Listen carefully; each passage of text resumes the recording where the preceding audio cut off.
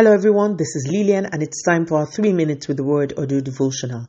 Today's topic is transgenerational implications and our anchor scripture is taken from the book of Romans chapter 5 and verse 19. For just as through the disobedience of the one man, many were made sinners, so also through the obedience of one man, many will be made righteous. I've been taking my time to slowly read through the book of Romans to reacquaint myself with the truth about who I am in Christ and what Christ has done for me. It has been an illuminating experience. But as I studied and came across today's scripture, a thought hit me that I felt led to share. Our anchor scripture speaks about how the disobedience of a man called Adam led to many becoming sinners, and how the obedience of a man called Jesus has led to the possibility of many becoming righteous. As I sat with that scripture for a while, it struck me that our actions could have transgenerational repercussions. I know this scripture speaks about Adam and Jesus, but I want us to think about our own lives.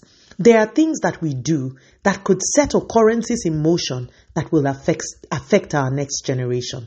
Do you remember Gehazi in the Bible? His singular act of greed caused one person in every generation after him to suffer from incurable leprosy. How about David?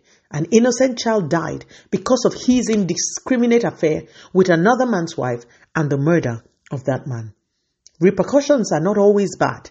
Look at Mephibosheth. He was remembered because of the good Jonathan showed David. I can give so many examples, but the point is this. We must be careful of the things that we do. Men who molest and sexually assault people who God has placed under them, for instance, must be careful. People who pay back good with evil must be careful. Friends who betray others who have trusted them, sometimes even unto death, must be careful. Actions are seeds and can create a ripple effect in generations that will come later. It is possible to implicate your next generation in things they know nothing about. I heard a story about a couple who had a child. The father of the house got into an argument with someone and gave her a violent slap. The woman was said to have cursed him in pain and declared that the child he had would be the last he ever would. I met this family more than 20 years after this event, and they truly never did have another child. That child that they did have got married, and his wife too could not have a baby. It was after prayers that they found out what had actually happened. Of course, there is no situation that the Lord cannot turn around, but we must be careful to treat people right.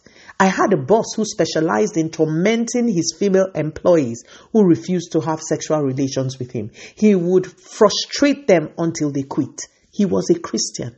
Such things are evil and will bring a repercussion that may not be apparent at the moment. We must, by the help of God and the Spirit of grace, ensure that we stand pure towards others. Let us pray. Father, in the name of Jesus, thank you so much for your word. Lord, today we ask for your mercy. If there is anything that has caused a cycle of pain and reproach to be released upon our next generation, we come by the blood and we cry to you for mercy. If, Lord, there is anything that our progenitors have done that have brought a repercussion into our own lives, Lord, by the blood, bring such cycles of pain to an end. Continue to take all the glory, Almighty God. In Jesus' mighty name, we have prayed. Speak to you again soon. If you are blessed, please drop me a line on audiodevotional@yahoo.com or on our website at www.3minutesaudiodevotional.com. You could also follow us on Facebook, Instagram, YouTube, and Twitter at 3 Minutes Audio Devotional. Remember, wrapped up in God's word is all you need for your change to come. Love you and bye.